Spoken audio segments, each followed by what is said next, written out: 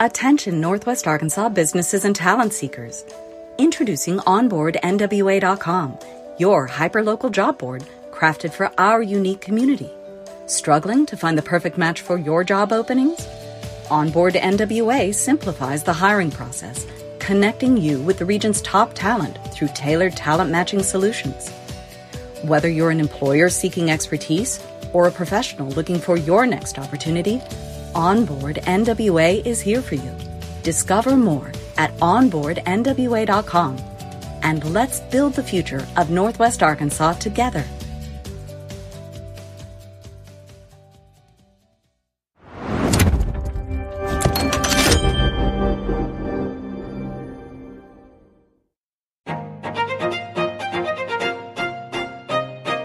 Hello, Northwest Arkansas. Randy here, bringing you a quick word from our sponsor, Signature Bank of Arkansas. Since 2005, Signature Bank has been all about empowering our community with local ownership and top-notch banking services. Signature Bank's roots run deep with assets over $1 billion, and they're right here in your backyard with branches in Bentonville, Rogers, Springdale, Fayetteville, and now including Harrison and Jonesboro. With a growing family of more than 200 teammates, they're ready to serve you with the warmth only a true community bank can offer. And they've got Banco C, the first bilingual bank in Arkansas, to ensure that banking is for everyone. So give Signature Bank a call at 479-684-3700 or visit signature.bank online. Mention you heard about them on the I Am Northwest Arkansas podcast for that personal touch. Signature Bank of Arkansas. Big on assets, local at heart, and a proud member of the FDIC and an equal housing lender.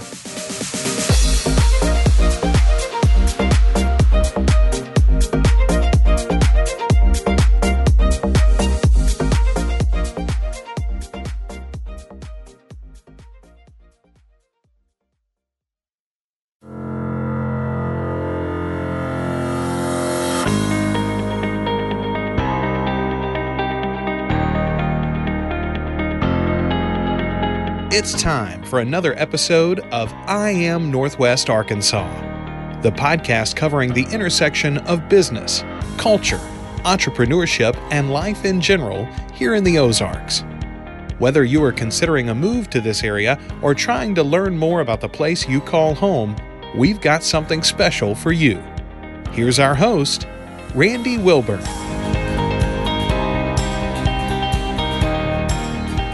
Hey folks, and welcome back to another episode of I Am Northwest Arkansas. I'm your host, Randy Wilburn, and I'm excited to be with you today, as I always am. This is a special time of year when we are recording this podcast. It is during the holiday season. There's usually a lot of activity. It's super cold outside, but I'm warm inside, and I'm here with a very, very dear friend of mine, and his name is Mark Zweig, and Mark is, I call him a business savant, if I can use that word. That's what I call it. But he's more than that. He's really just a friend of mine. He is a friend of mine. He just happens to be really good at business. And, you know, I've mentioned his name on the podcast many a times because honestly, he is the reason why I'm doing this podcast. He's the reason why I'm in Northwest Arkansas. So I always throw some stuff his way just because I appreciate the simple fact that he gave me an opportunity to re-engage with an industry that I had worked in for several years and had a lot of success in, which is the design industry.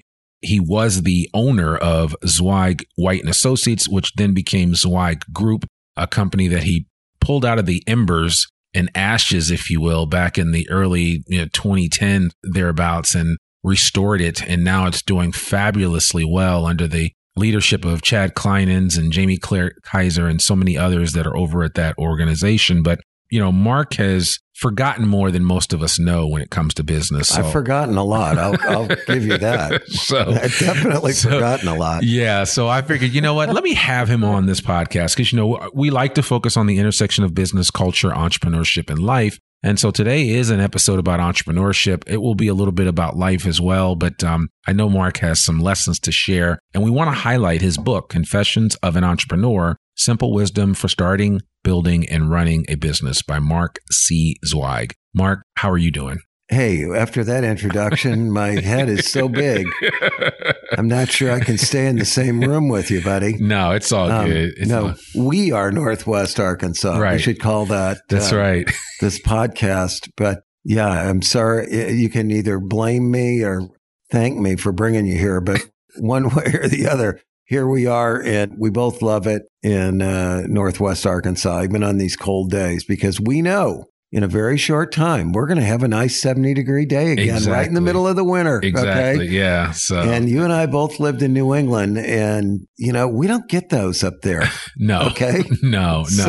I tried to explain to somebody, for those of you that are just moving to Northwest Arkansas, what you don't have to worry about is multiple successive days of like 10-degree weather or like sub-zero weather. But I remember one January in 2005, right after my son was born, it never got above zero for 38 days in a row. That sounds like hell on earth, buddy. I'm sorry. It really does. I remember, when we sold the business in September of 2004, it was the first winter I was really home a lot when we lived up there in Boston, not from there originally, but lived there for 16 plus years. And I was like, oh my God, this is what you people are going through?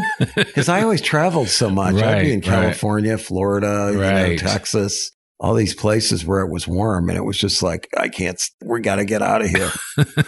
So, yeah, well, you certainly made the right decision. And I was actually just up in New England a couple of weeks ago, and it's always nice to visit up there. There's family up there. There's great seafood up there. There's a lot to have. There's a lot to do up there. And I always tell people, if you're going to visit in the summertime or in the fall. Fall foliage is absolutely amazing. But no, we're talking about Northwest Arkansas here. So, that's right.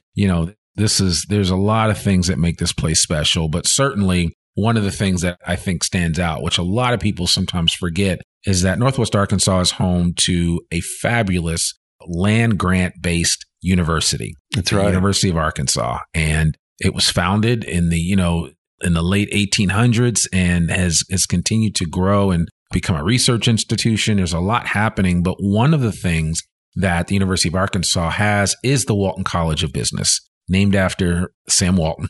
And certainly I won't say that the ghost of Sam Walton walks those halls, but his presence and the impact that he has had on Northwest Arkansas from an entrepreneurial standpoint is palpable. Yes, one could say that he was probably the most influential person on this area. Yeah, absolutely. As far as really making this place what it is today, because without Walmart and the Walton family, we wouldn't be where we are today. Yeah. And all the other companies that came along with Walmart, the great Tyson, J.B. Hunt, and so many others that support Walmart. So yeah, Sam was an amazing guy. I met him once. I don't know if I told you that. No, I didn't know that. It was 85 or 86 in Fort Worth with Jerry Allen at Carter and Burgess. And we designed the first Sam's Warehouse store that was built in Texas. It was in somewhere in the mid-cities area.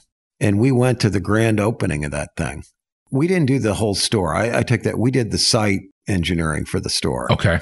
But we got to see the full dog and pony show with Sam Walton. And, it was like a vaudeville act back then. It was a big deal. It really was unbelievable. Yeah. And I was so impressed with his posture.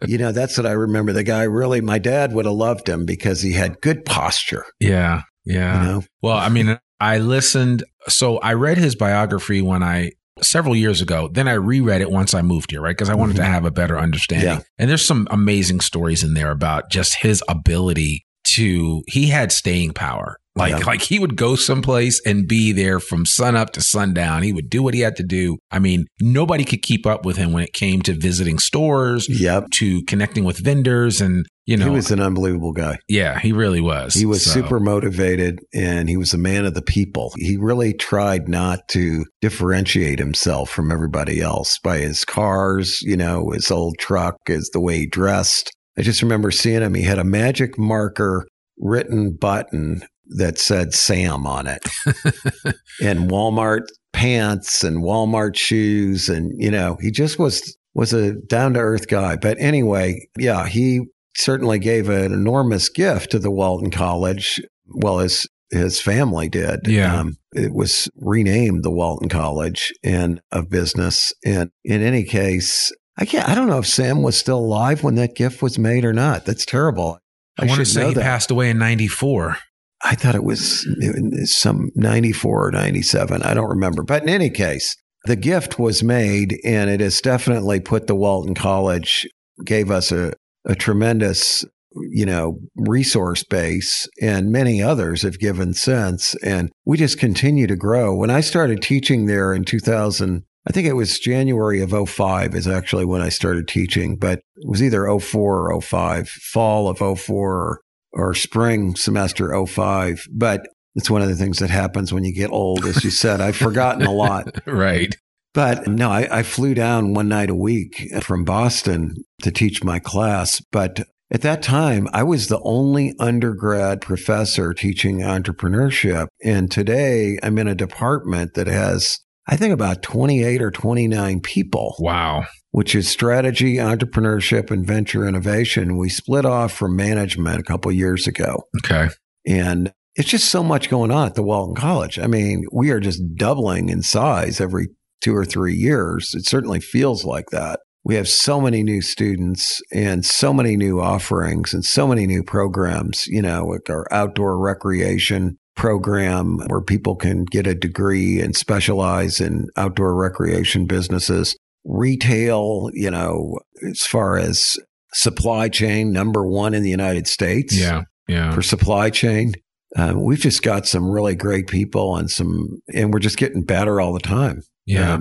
Really great MBA program. We've got a PhD program, and we're doing so much for our students. Those who want to take advantage of the opportunities really have a lot of resources now. Yeah. What is, do you remember the original call that you got, or I guess, did somebody just reach out to you and say, hey, would you want to come to? Oh, no. I'll tell you how I got this gig. When I knew that I was selling the company back in 2004 to the private equity firm, I wanted to be a professor. But before I started that company, I was either going to start that business or I was going to go back to school and get my PhD. That was my plan all along. But I was kind of forced into starting the business rather unexpectedly, let's say. So I didn't go get the PhD. But no, that's what I wanted to do. So I started looking around, and I had connections at Georgia Tech because I taught down there for a week every year. I had connections at KU. I had a friend of mine who was the dean of the School of Architecture there, and I was on a board with him at John Gaunt at Ellerbe Beckett. I had connections for University of Missouri Columbia, where my brother was on the medical school faculty. He just retired as the dean of the medical school there a couple months ago. I had connections at University of Wisconsin in Madison. And so those were the places. And then here, of course, I was on the board of the College of Business of SIU Carbondale. And while I was there, we hired a guy named Dan Worrell. Dan knew Doyle Williams, who was the dean of the College of Business here. He had done an AACSB peer review on, I don't know if he either did one with Doyle or did one on the Walton College. So Dan and I became friends, and Dan put me in touch with Doyle Williams. And so I spoke with Doyle. Well, I was down here. Ex-wife's family lived here in Northwest Arkansas. They lived in Bella Vista. They live in Fayetteville now. But and so we came down here to see him, and I went by and saw Doyle Williams. And, Doyle said, well, next time you're here, come see me. So I did, and he hired me on the spot. And that's how I started teaching here. I just had one class. I was adjunct, and one night a week. And we bought a house here in 2004. And so it really worked out well for us. I was working on that house, redoing it. It was the guy it was A.L. Trent's house. It was kind of a famous guy here in Fayetteville. Used to be called Wilson Park, or City Park used to be called Trent's Pond. We had Trent's house.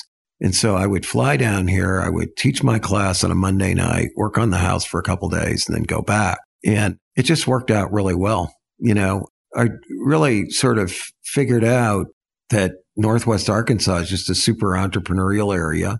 We've got everything here. I always say we're not the best for any one thing, but we're the best overall quality of life. Yeah.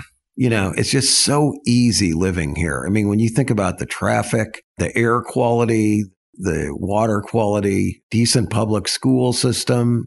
It's an entrepreneurial area, and people are generally really nice here. Yeah. I was just talking with my wife about that the other day. It's like, how many people can claim they go into the post office and they like the people behind the counter? I like them here. Yeah. They're all really nice. They chat you up. They ask you questions. And when they ask you questions, it's not just as a matter of course of just conversation. It's like they legitimately want to know. Yeah. Like, it's like, oh, you're serious. You want to know what plans do I have for the holidays? Well, this is what we're going to do. And then you start. It's true. I mean, it's like all the people in line. I was over there yesterday sending some copies of my book out to people, and just everybody in line is talking. And that's what makes this place so nice. Yeah. And that's just one of a million interactions I have every day with nice people here in Northwest Arkansas. And I think it's a particularly welcoming place for outsiders. I've lived in a lot of places, grew up in St. Louis, went to school in Illinois, lived in Memphis, lived in DFW area, lived in Boston, here, had offices and traveled extensively throughout the United States and somewhat outside of the U.S. And I just think it's a really unusual place from the standpoint of just how enjoyable the people are for the most part. Yeah, absolutely. Yeah. I mean, I say it all the time on this podcast, and we have what I would say are an embarrassment of riches here. Doesn't mean that the place is perfect, right? Because no place is perfect. Not. But we are aware of some of our challenges, and we're trying to fix them. And so at least we're not just sitting there like, oh, yeah, everything's fine. We'll just sweep it under the rug. So we will try to address it. But what I wanted to talk to you about, and you teased it a little bit, is Confessions of an Entrepreneur, which is your book. Again, Simple Wisdom for Starting, Building, and Running a Business. It's out from Epic Books, which I believe is part of the University of Arkansas. Yeah. So it's a press there. And, this is, for those of you that are listening to this, I'm just familiar with Mark's writing for years. And it's one of the reasons why we even started a podcast with the old company that he was an owner of, Zweig Group. We started a podcast there called the Zweig Letter Podcast, just to highlight his writing and just give him, just to amplify his voice. But Mark's a fabulous writer, and he finally wrote an all-purpose, what I would call general practitioner's handbook for how to get a business started. As I read through this book, I realized that there is a little bit of quality information under every subject that you talk about in here, which is really kind of, it's kind of helpful. Man. Yeah, no. And I want to just read one of the, how when you do these books, you typically reach out to people and say, hey, will you read this book? Will you write something about it? And so Bob Lutz, who was actually the former vice chairman of General Motors, wrote this. And this really, in my mind, captures the essence of what this book is all about. He says, I highly recommend this book to anyone thinking of creating their own business. Mark Zweig has a well-deserved record of success as an entrepreneur, and he shares from his vast knowledge and experience. It's filled with practical how-to advice, and he never fails to emphasize the key traits common to success: a positive belief in the idea and a willingness to take the necessary risk. An extremely valuable book for anyone with driving ambition to create a successful business. That is a great, that's a. Well, I was lucky that Bob gave me that quote. Yeah, when I read that, I was like, man, how did he get that quote? Because I know Bob. Yeah, so it's all good. He's the coolest guy. I'm a car guy. Right, exactly. He was the car guy's auto executive. He was on the boards of Ford, Chrysler, GM, and BMW. Right. Nobody else can claim that. He's got 2 jet fighter planes of his own. Does he really? Yeah, he's 90 years old now. I love that. He wrote a great book, by the way. It's called Car Guys versus Bean Counters. Oh, okay. And basically what's wrong with the auto industry, in his opinion, was the bean counters took over. Yeah. Instead of people who had a real passion for cars, which he always had. Sure. And I there's a lot of truth to that. There is. I think in the auto industry, it's in a very unique place right now. It's really going through a renaissance. It is. It really is. When you think of the number of electric vehicles that are going to be made in this country over the years, and how even GM right now is everything. Like the Chevy Bolt is one of the most popular electric vehicles out now. But you can't park it over there at XNA. When you go to check into the parking deck, it says if you have a Chevy Volt Really? They won't let you park there because they catch on fire, I think. Oh, okay. So, it's one of the Chevy electric cars. I hope I'm not speaking out of turn. Right. Well, I know Bob was big on the electric vehicles. Yeah. But the back on the book, though, it's always been a recurring theme with me. So forgive me if I sound repetitive here, but I think there are so many misconceptions about what entrepreneurship is and needs to be. I think most people think that you have to start a new business. You don't. You could go buy one. Yeah. You can buy a franchise. You can be an entrepreneur and have multiple franchises, like my friend Mike Stennett here in Fayetteville, who owns, I don't know how many Steak and Shakes now. I think he's got 12 Steak and Shakes and 3 Dickey's barbecues. Yeah, and he started with one. And you tell his story in the book. That's the other thing I love is that you have weaved and knitted together like a story for each of these different topics that you'd come up with. And so just for people that are listening, I mean, Mark talks about before the beginning, right? Because, I mean, you have to begin with the end in mind. You have to think about what you're actually trying to do. What do you want? Some people don't want the kind of business where they have to be beholden to it 24/7, 365. Some people want something that's kind of like set it and forget it.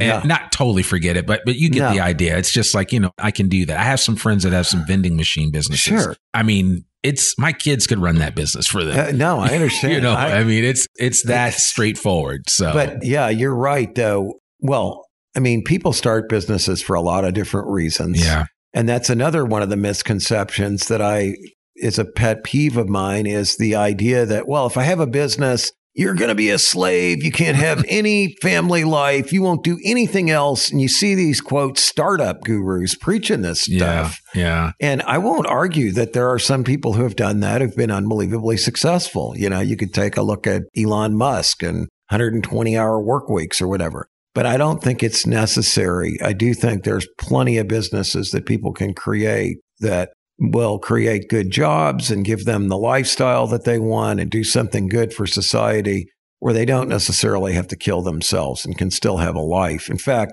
to me, the best aspect of business ownership is that you can have a life. Right. Okay. Right. That's the best part about it. I mean, you understand that. Self-employment. I mean, you can be there at your kid's birthday party. You know what I mean? Exactly. It just gives you flexibility that you don't have if you're in corporate America or in some kind of a job that you can't get away from. Yeah, it does give you that flexibility. The one thing that you do have to be is disciplined, though. Oh yeah, you have to. You've got it. I remember you telling stories about how you started Zweig, White and Associates, and I always say it was in the garage of your home in Natick, but maybe it was in the back of the house. It was in the back. It was a two-family. I had a little tiny 2-room apartment. It was about the size of this gym that we're in right now in our house. Yeah. That's about how big it was. But all great businesses have their inauspicious start that way, just kind of grinding it out. Then you were on like the second floor of an office space in downtown Natick, That's Massachusetts. Right, above Russ's Lunch. You remember that? Yes. Well, I wasn't there, but you've told me enough stories about it. And so I was certainly, I'm aware of that. Well, you knew where Russ's Lunch was. No, I knew where Russ's Lunch was. When I joined the team. We were already in Apple Hill. Yeah, you were already in Apple Hill, which has actually changed a lot since then. It's all MathWorks. Yeah. They own the entire complex. It's amazing. Amazing entrepreneurial company. One of my friends was the CFO of that. Very successful company. Yeah. Yeah. Very successful company. So now and the thing I love about this is that you kind of break this book out to like, before you start your business, things to think about. Then as you get into running your business, all of the foundational things that you can't ignore, like, accounting. Yeah. And, you got to know it. It's the language of business. You better know accounting. Even if you aren't, quote unquote, a numbers person or don't like to do public math, you still need to have a general understanding. I remember I messaged you one day and I was like, so what should I hyper focus on? And you were just like, if nothing else, you need to know all of the different financial forms, all of the different financial models that a small business would look at on a regular basis. Well, listen, back on the organization of this thing, again, I can't take credit. I always get credit, I think, many times, not deservedly so. Stephen Caldwell is a guy I worked with on this book. And believe me, well, first off, Matt Waller, the dean of the Walton College, he really supported this effort. And he's the one that put me in touch and put Stephen Caldwell on the team. Yeah. And it would not be as organized as it is and logical in its framework if not for Stephen, because that guy, he's an amazing talent. I mean, he just gets it. And plus he cracks the whip. And if there's anything missing, he goes, now you got to write this, you know. It's really, really good working with that guy. And he's so helpful. Well, it gives you a new appreciation for what goes into writing a book, right? And it's always a team effort, you know, make no mistake about it. But your thumbprint is all over this book. Well, yeah, I mean, the basic content was all created by me. But, you know, you could say, well, is there anything really new or profound in there? Maybe some people would think there isn't. But again, you know, I'm not all about trying to make this stuff look hard. That's the thing I keep trying to get across. As much as any other message, is that anyone can do it. Anyone can be an entrepreneur if that's what they really want to do. Yeah. There's no barriers on age, sex, race, whatever. Yeah. You can have $50 and start a business and actually make a lot of money. You know, I had a student do it once. I said to this, you know, we had this little exercise. What if you have $100 in a pickup? What business can you start? He came up with window washing, and about 6 or 8 weeks after he started it, he said, my God, I've never made this much money. He was making like $7,000 or $8,000 a month. Really? Yeah. Just window washing. Just window washing. He had 3 other guys working for him. He's like, this is unbelievable. Okay. I mean, so, you know, and he did it with like $50. Yeah. So anybody can do it. It's not that hard. It's not brain surgery. It's not rocket science and all the other cliches. And I think the other thing is it's not as risky as people think. It certainly doesn't need to be. Now, sure, there are some businesses that are very capital intense that take a lot of money to get started. Maybe you want to do one of those, or maybe you don't. Maybe you should start out with something that doesn't take a lot of money to get started. But I always feel like in any business, owning it is less risky than being an employee, where, as we both know, you can get fired due to no fault of your own. Yeah. The company could be in bad shape financially. Somebody could have a new strategic plan that says we're going to outsource that. I mean, there's a million things that can happen. Yeah. And you could be doing your job and earning your way and still end up unemployed. It's like you've got one client or customer, and it's the place that you're employed by. Yeah. And when you got your own business, you can lose a client or customer and you can still be in business. You know, it's so fundamental to me. It is. And, you know, but at the same time, and I like how even in the book, you talked about, if you're going to work a job, here are some ways that you can leverage that experience as well, right? Right. Where you can operate with, where they call it an intrapreneur. Yes. Where you can have an entrepreneurial mindset, but within the four corners of an existing business. Absolutely. I mean, I think all the skills that we teach at the Walton College in our entrepreneurship classes, they are applicable even in large organizations, because you got to pitch your ideas to people. You got to get people to go along with it, and you've got to get resources. I mean, those are all things that you have to do when you're an entrepreneur, and get support and build teams. Find the expertise that you need to accomplish whatever you're trying to do. And you were always good at that. I mean, you were always good at building relationships. That is one thing I was good at, I will say. So, now, I mean, you were like legitimate friends with most, if not all, of your clients. It's true. I love my clients. I mean, and you know, I always felt like I never bought into that. You can't be friends with your employee bull either. Yeah, right. Because I think that's that's how we became friends. Of course. Yeah, well, that's how we became friends. I mean, you had the corner office, but door was always open. When you were in town, it was always open, and I was always in there asking you a million questions about things. So. Why wouldn't you want to be friends with the people that you work with so you understand what they're going through? Right. And they know you better, so they know what you're going through. Yeah. Because we all bring all that stuff to the work environment. Yeah. And you know better what people do well and what they don't do well. And that's the whole goal of all this stuff, is get the right people in the right job where they can be successful. Yeah. But yeah, it's, you know, so I do think that a lot of these misconceptions that people have, that I got to start a business, immediately I've got to go raise all this capital from outside equity investors, Never been a fan of that. Yeah. Never will be. It's given up your company before you're even out of the gate. Exactly. As far as I'm concerned. And heaven forbid you do fall upon a really good idea. All of a sudden, you don't hold the lion's share of the business. You don't. And whoever puts the money in is the one that's really got the control over it. And they will dictate what they want to see happen. And they may not have the same idea you have. Yeah. Yeah. Or the same passion. They just may have more money. Yeah, exactly. So, yeah. You have to be mindful of that. So that's, I think, is a big problem. I think the other thing is that people think they've got to always invent something new. It's like, well, I can't start a business because I don't know anything I can't think of anything new. Yeah. Who said you have to think of something new?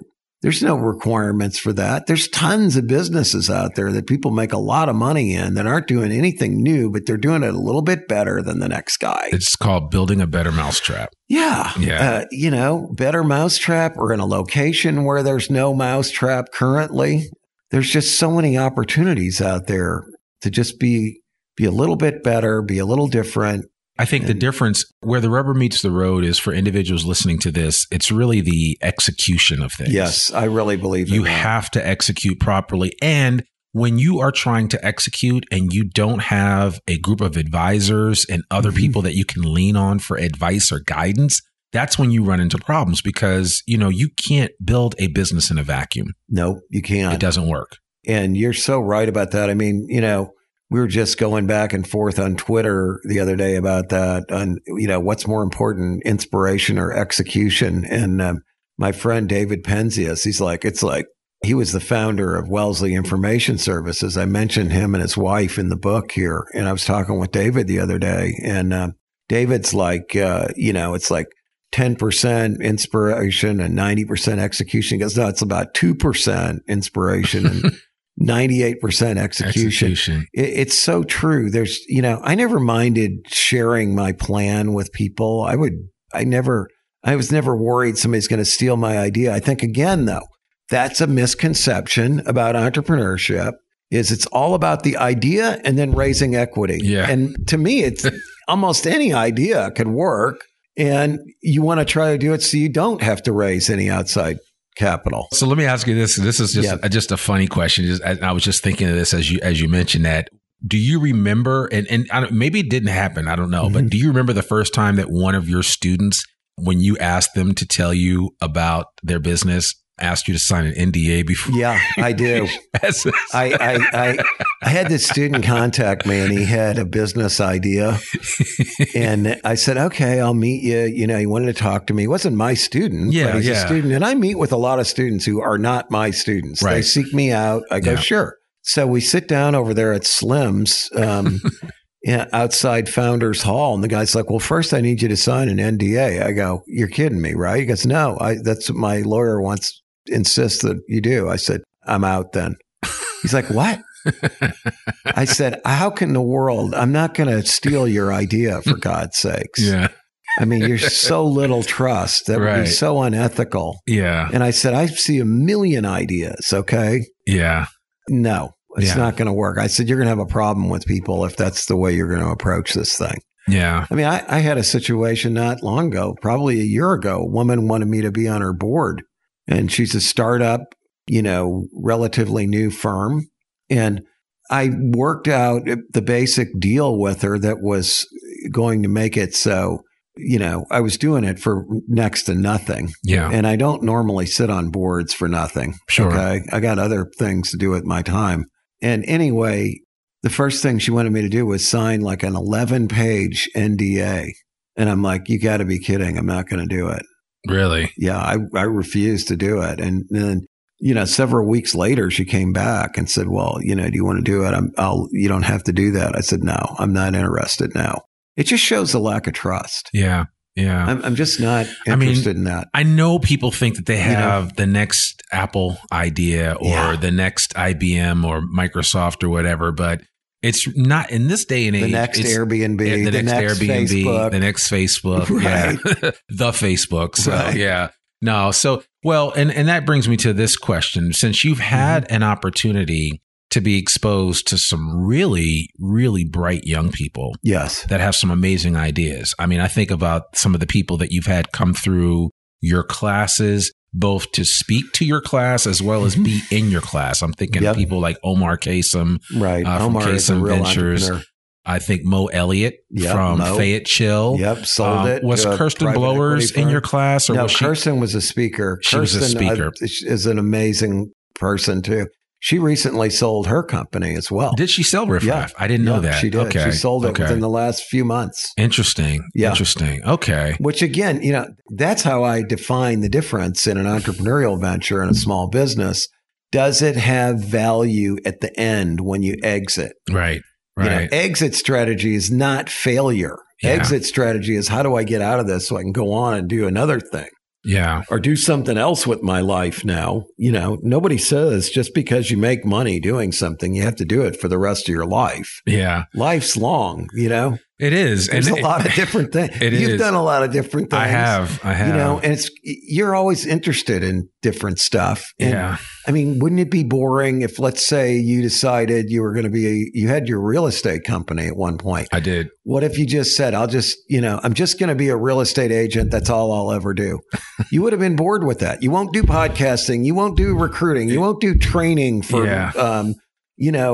building relationships and project management and leadership. You won't do all these other things you do. You won't be the MC at this event. You won't be on the board of Ozark Natural Foods. Yeah. You'd be bored. I would. Okay. Yeah. Would be. Yeah. I mean, in your case, if anything, you are always reaching out, trying to learn something new. Yeah. I mean, sometimes you drive me crazy with your new technology stuff that you jump on.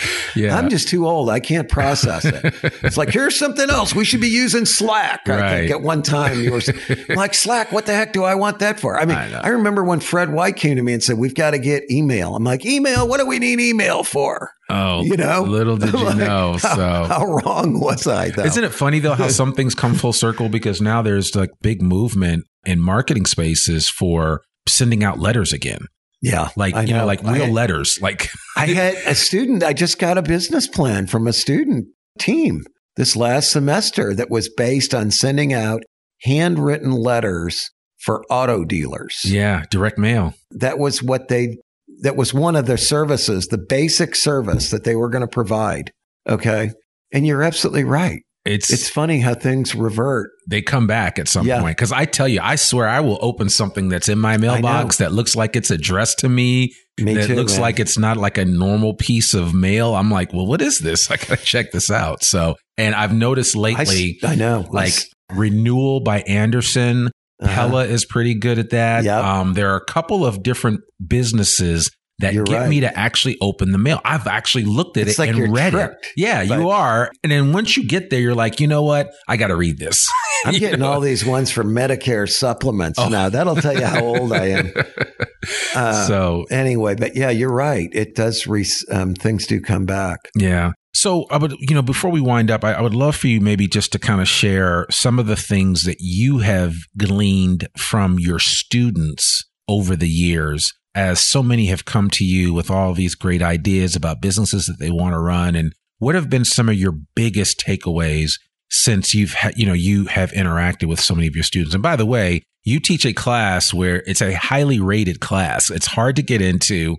I've talked to people that have been like, oh yeah, I had Professor Zweig and I loved his stuff. And, he was amazing. So some of my peers over there would probably say, oh, they just like you because you're easy.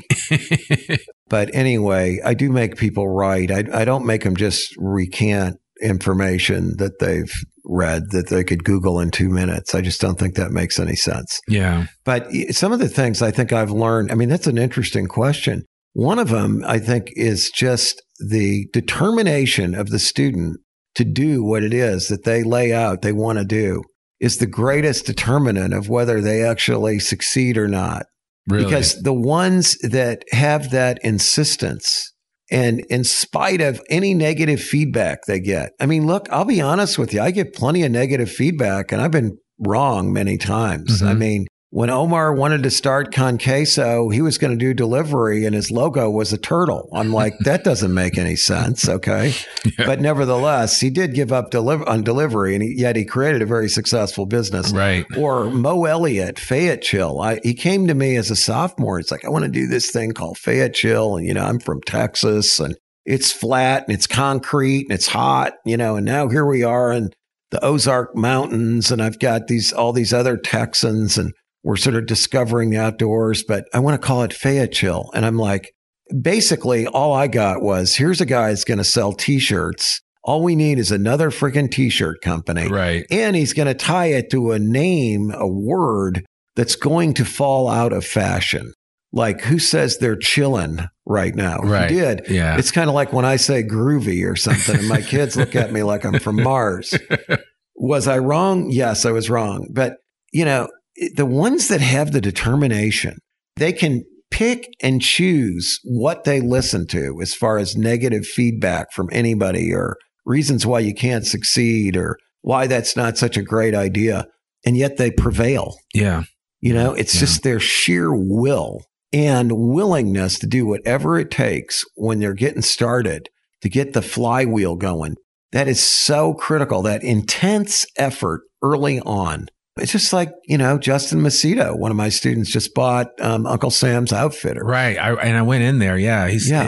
And that was a big deal. But that's an example of buying an existing business. It is. He's going to do really well with that, though. Yeah. He's got just the right attitude. He's totally committed to it. He can throw all his time and energy and effort. He said he put all of his due diligence into like studying the market and looking at what were the areas of weakness and how he could improve upon what was already there. And and he was quick to correct me too. And I was like, is that just an Army surplus place? He was like, no, we're more than that. So that's right. We have that, but we have so much more. He's basically got like two markets they really serve there. Yeah. The Army surplus is part of it. And then just basic outdoor enthusiast market. Yeah. That's, and that's going to grow. It's just the intense desire and willingness to do the work that it takes. That's something that I've seen and witnessed and observed how well that works. And, and I think there's a lot of other things. I think the students who know how to seek out the advice of other people, the ones who are really good at networking, the ones who will get out and go meet the bankers. Yeah. They're proactive. They reach out to the speakers that we bring in the class. Boy, those people, they all tend to be successful. Yeah, it's always a handful. Like, you've had me come and speak to your class on just kind of building something from scratch. And I always tell the story of I Am Northwest Arkansas and why I built this podcast in the first place, which has now become a business. And, I have sponsors like Signature Bank. So speaking of banks and having those relationships, I talk ad nauseum. And that's one of the things that I mention is the importance of relationships. Right. Having a banker that you can go to, somebody like a Gary Head that you can just call up and ask a question and say, hey, what do you think? Does this make sense? And he'll tell you right away, yes or no. And, at least you can get a qualified response, because just talking to the peanut gallery that you're surrounded around, which sometimes might be the wrong group of people to go to for advice, is not the answer. You have to surround yourself with people that have kind of been there and done that. And you got to reach out to them. Everybody's busy, but these students who are willing to do that and take the shot and go see somebody, call them, email them, seek out their advice. It's fantastic. Yeah. So, that certainly is another really important quality of success. Yeah, it is. And again, it's to me, it's always all about relationships. And I think that is the beginning and the end of it. So it's just, if you are halfway decent at developing strong relationships, it will take you far. And I use this as an example because I basically leveraged your relationship with me to basically bring most of the people that I've brought on. I started early on. And I tell this story all the time. It's like, I used you to get to like the first 10 people that I wanted to have on this podcast. And then you get those people to get to the next.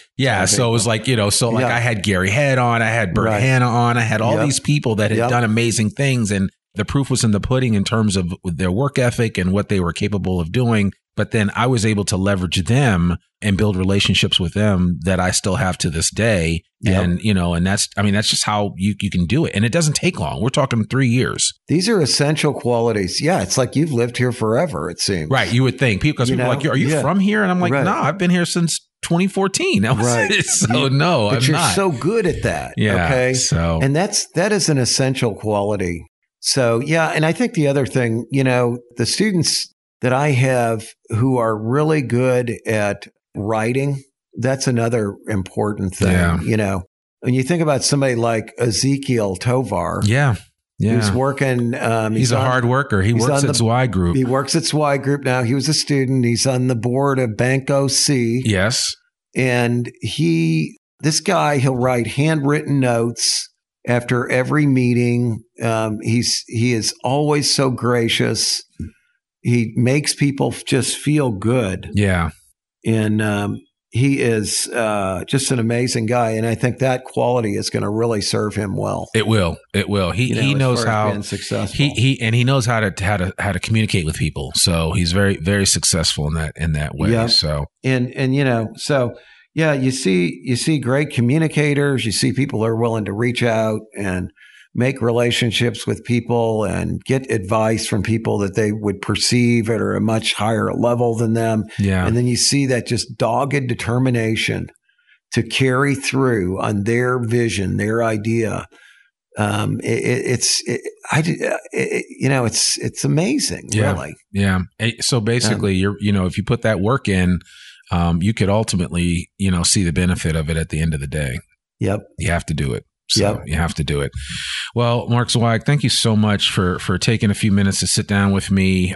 The book is Confessions of an Entrepreneur, Simple Wisdom for Starting, Building, and Running a Business, written by Mark Zweig. If you're listening to this and you're a college student at the U of A, I really want to encourage you to see if you could take Mark's class. They're hard to get into because they fill up very quickly. But if you're up there on campus, I would encourage you to check out the class. And if not, if the next best thing is to go buy the book. Yeah. And you can get it at, was it Pearl's Books and quite a few other places. Amazon. Yeah. And Amazon, of course. So, but I certainly want to encourage you to take advantage of that. And, we have a tremendous resource right here in our own community in Northwest Arkansas that's making a difference. And he's written a book on how to game plan to get your business off the ground. So I encourage you to get this book. You may run into him or bump into him at a coffee shop somewhere like that and be able to ask him some questions. But if nothing else, this book is a good starting point. So, you can always come by the house here. I live in the corner of Mission and Maple. Yes. Two barking white Pyrenees dogs. and can't miss pink them, plastic flamingos. Yes. If you're in the Fayetteville area. So, but seriously though, the book is a great start and I'll make sure I put some, contact information for Mark and how you can reach out to him on LinkedIn and connect with him. Cause, you could do a lot worse, but Mark Zweig could certainly help you out. But Mark, I appreciate you as always. Man. Thanks for being a friend. And I appreciate you writing this book because there's some good stuff in here that's actually been very helpful for me. So thank you so much. Thank you, buddy. Absolutely. Absolutely. Well, folks, there you have it. Another episode of I Am Northwest Arkansas. As always, I enjoy bringing these episodes to you. Remember, our show comes out rain or shine every Monday. And you can always write a review for the podcast on Apple Podcasts. And if you'd like, I would really appreciate just dropping us an email to hello@IamNorthwestArkansas to let us know what you like about the show, what you like about the podcast, maybe a guest that you'd like to see on this podcast. We have a lot of great things happening in 2023, and we're really excited about those programs that we're going to be running here on the podcast. So I just want to encourage you to tune in. And if you're not on our mailing list, please be sure to do it. You can sign up for our mailing list right on our website at IamNorthwestArkansas.com. I'm your host, Randy Wilburn, and we'll see you back here next week. Peace. We hope you enjoyed this episode of I Am Northwest Arkansas. Check us out each and every week, available anywhere that great podcasts can be found. For show notes or more information on becoming a guest, visit IamNorthwestArkansas.com. We'll see you next week on I Am Northwest Arkansas.